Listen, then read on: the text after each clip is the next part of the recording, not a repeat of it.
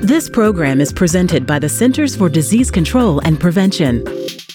Being around too much loud noise like a leaf blower or rock concert can cause permanent hearing loss, and once it's gone, you can't get it back.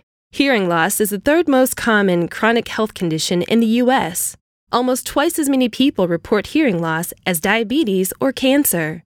The louder a sound is, and the longer you're exposed to it, the more likely it will damage your hearing. Repeated exposure to noise can cause stress, anxiety, depression, high blood pressure, heart disease, and many other problems. Hearing loss from loud noise at home and in the community can be prevented.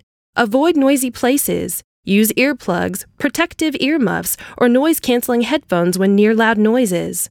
Keep the volume down when watching TV or listening to music and using earbuds or headphones. Get your hearing checked and ask your healthcare provider how to protect your hearing from noise. To learn more, visit cdc.gov/vital signs. For the most accurate health information, visit cdc.gov or call 1-800-CDC-INFO.